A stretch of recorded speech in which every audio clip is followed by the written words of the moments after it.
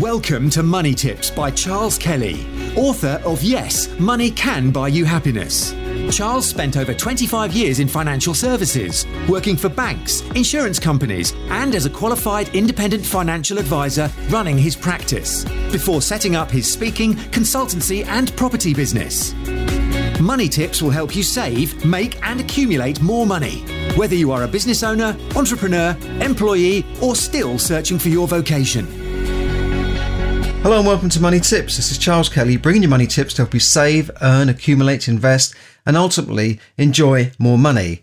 Now, talking about more money, I want to talk to you today about the abundance of money and the fact that there is a lot of money around. Now, I recently read that the footballer Salah that tragically died on the way from France to Cardiff City. As you know, his plane went down into the ocean, and the rescuers gave up on looking for any survivors. It was him and a pilot, but his family still wanted to look for the wreckage and obviously his body, and they didn't have the money to do that themselves. It wasn't, the government are not going to look for it, so they had to raise that money privately. And the story is that they, within a few days of sort of putting something out on a crowdfunding site, they had managed to raise £300,000 within a couple of days. Now that's £300,000 out of thin air. So where did that come from? It just came, didn't it? People said, right, I'll pledge that money. And they raised the money, and they sent out some rescuers, and they found the wreckage and the body within I think a day. So it was very fast, but the money was raised really, really quickly. So it just goes to prove that despite what some people say, there's no money around, no one's got any money anymore. There is a lot of money around. That £300,000 is just a drop in the ocean. In fact, there are trillions and trillions of dollars and pounds and euros just milling around in the system, in cash deposits, in people's pockets, in people's bank accounts, just waiting to be spent.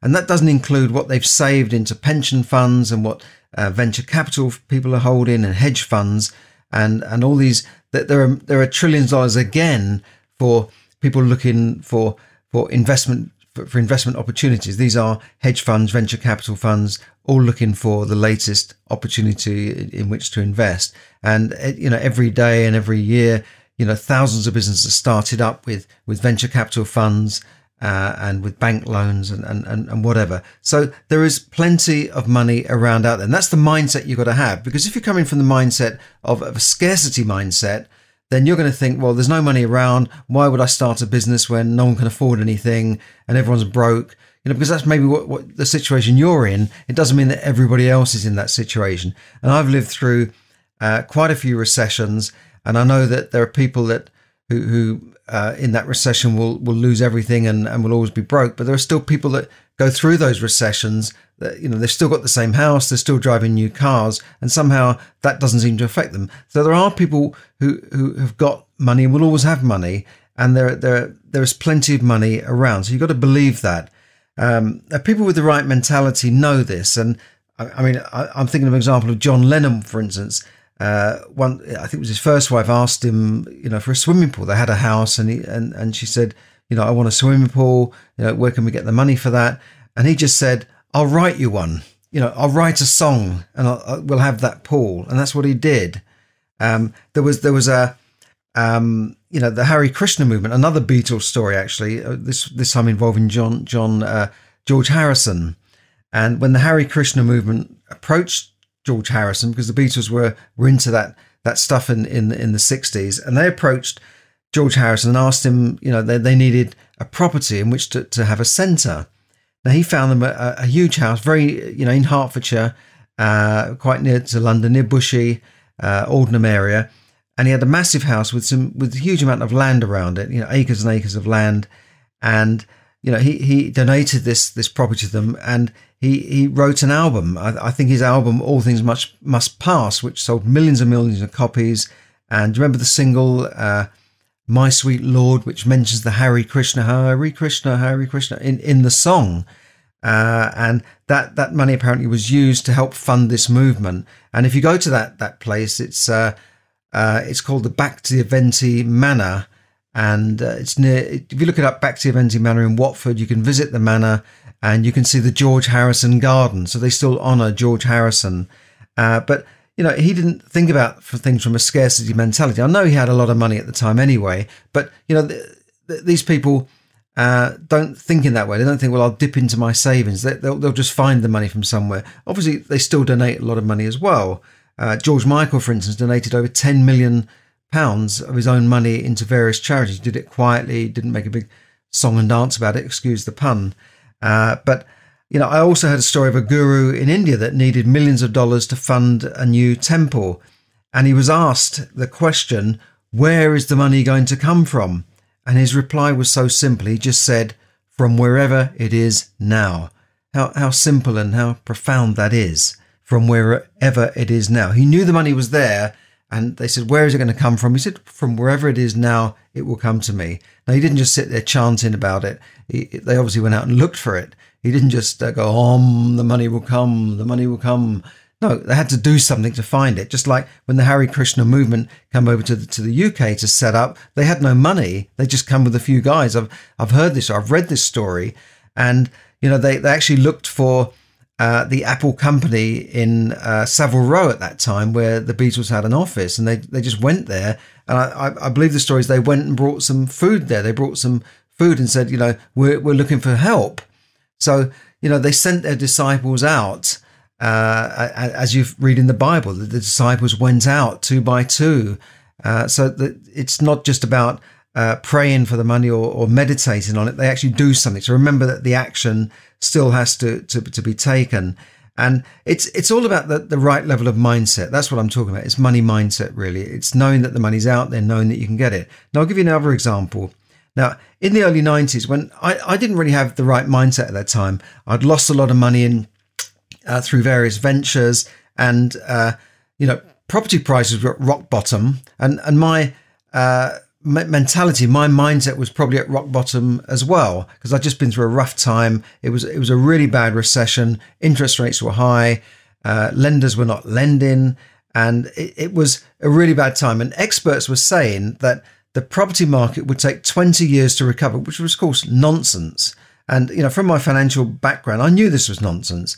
And I knew that there were a lot of deals out there. In fact, I was arranging mortgages for people that were buying properties really, really cheaply. But I had a problem in that I had no money myself. As I said, I just lost some money through bad ventures and bad decisions. And also the lenders were so tight that they just weren't lending. You couldn't get the buy-to-let mortgages that very easily like you can nowadays. You could get them, but it was very difficult. And certainly, I wasn't in that position to do that for various reasons. But I knew that there were certain kinds of properties in East London that could easily be turned into 5-room HMOs. They had 3 bedrooms, but one of the bedrooms could easily be split because there was 2 windows, so that could be split to make a 4th bedroom, and you could use the living room downstairs to make a 5th bedroom.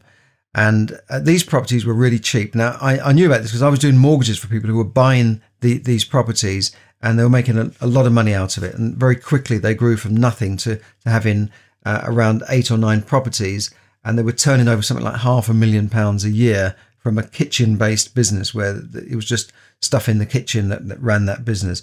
Very clever couple. There was a lady and a husband who was a bit of a builder as well, so he would go in and do the painting and decorating, but it was very light refurbishments. Now, these properties were selling for £65,000. I still cry about it nowadays. £65,000. They're now worth like £500,000. And I knew that these were prime deals because I knew that by splitting them into rooms, there was a good income to be had from that. And I knew that this particular client of mine was raising deposits within a few months based on the profits from, their portfolio.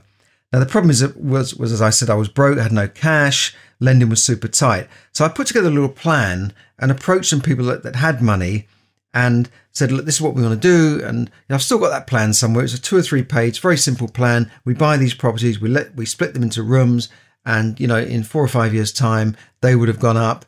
And I think at that time I was estimating that they'd probably be worth £200,000 or £300,000. They've gone up a lot more than that. But I knew that the prices were at rock bottom.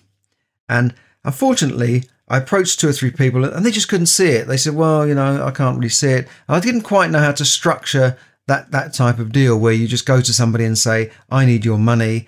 and this is how we're going to do it. So basically, I was sort of disheartened, disillusioned, so I gave up.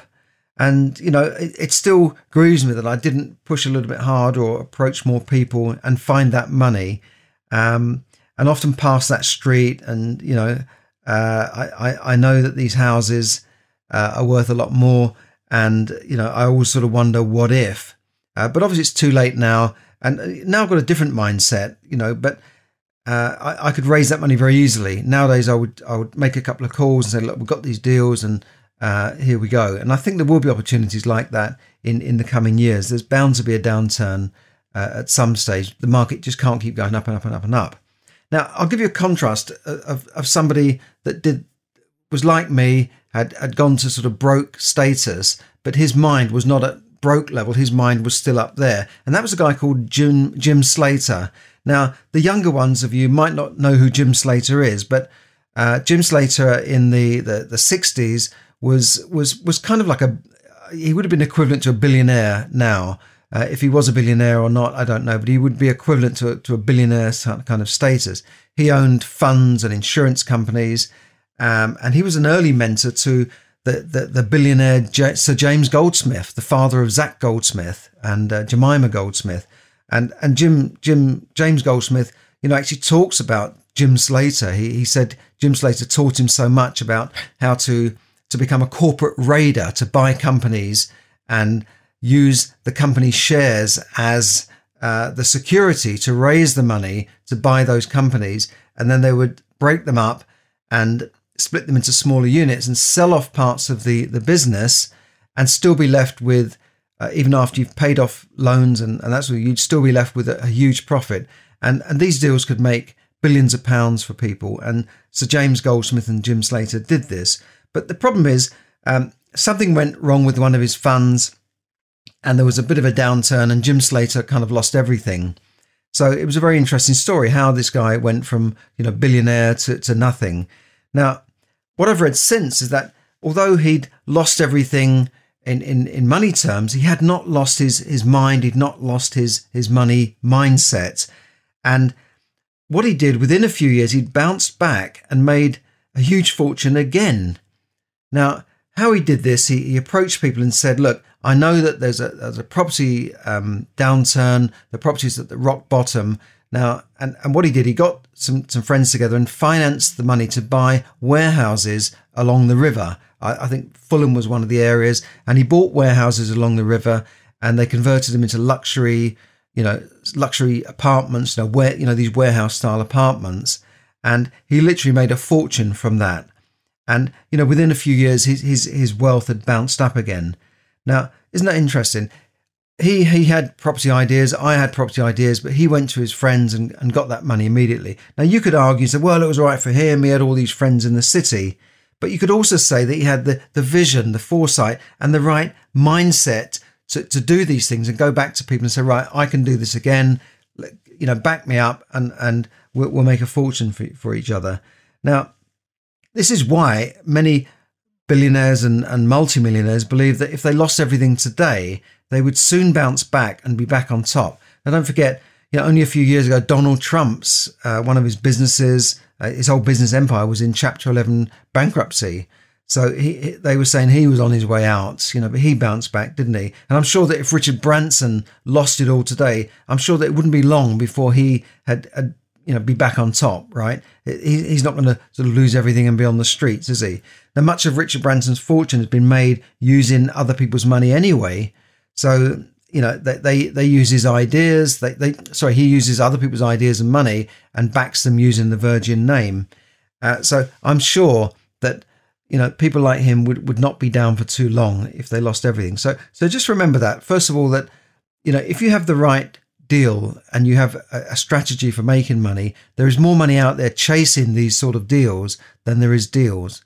There's more venture capitalists out there with money to invest than you would believe. Look at San Francisco, for instance, how people can go out there and on an idea raise 10, 20 million just like that. I was talking to someone the other day, a friend of mine that is now working she said, I'm working for a tech startup. So I'm thinking, tech startup in London, is it just her and a few people in a serviced office room somewhere? No, this is a tech startup in Bond Street with big offices. They're employing 200 people. They're kind of a publishing company. She explained what they do, but I still don't understand it. But, they've obviously raised some serious money. They're employing 200 people. They've got an office in New York. They've got another one in Israel. This is a tech startup.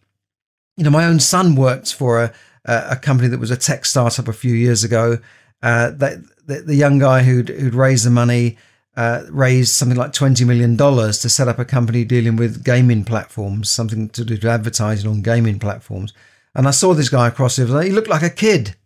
The office was like some basketball court where there was lots of playing going on and lots of activities going on. It didn't look like there was much work going on. They had massive drinks cabinets and food everywhere. But this company is now making millions. I joke about it really, but this kid went out to America. He raised $20 million to set up a tech startup, and now it's making millions of dollars per month. It will probably soon be taken over for God knows how many millions. But so he had the right mentality, didn't he? He didn't just think, well, I've got this idea, but there's no money around. He knew there was money around, so there is money around. So just have that mentality, that mindset to know that there is an abundance of money out there. So if you have an idea, just go out and get it. So that's all for now. This has been Charles Kelly, bringing you money tips to help you save, earn, invest, accumulate, and enjoy more money. Thanks for listening. Thank you for listening to Money Tips. For more tips and information, visit moneytipsdaily.com. The information given in this podcast is for your entertainment and should not be construed as financial advice. As always, take independent financial advice before making any investment decisions.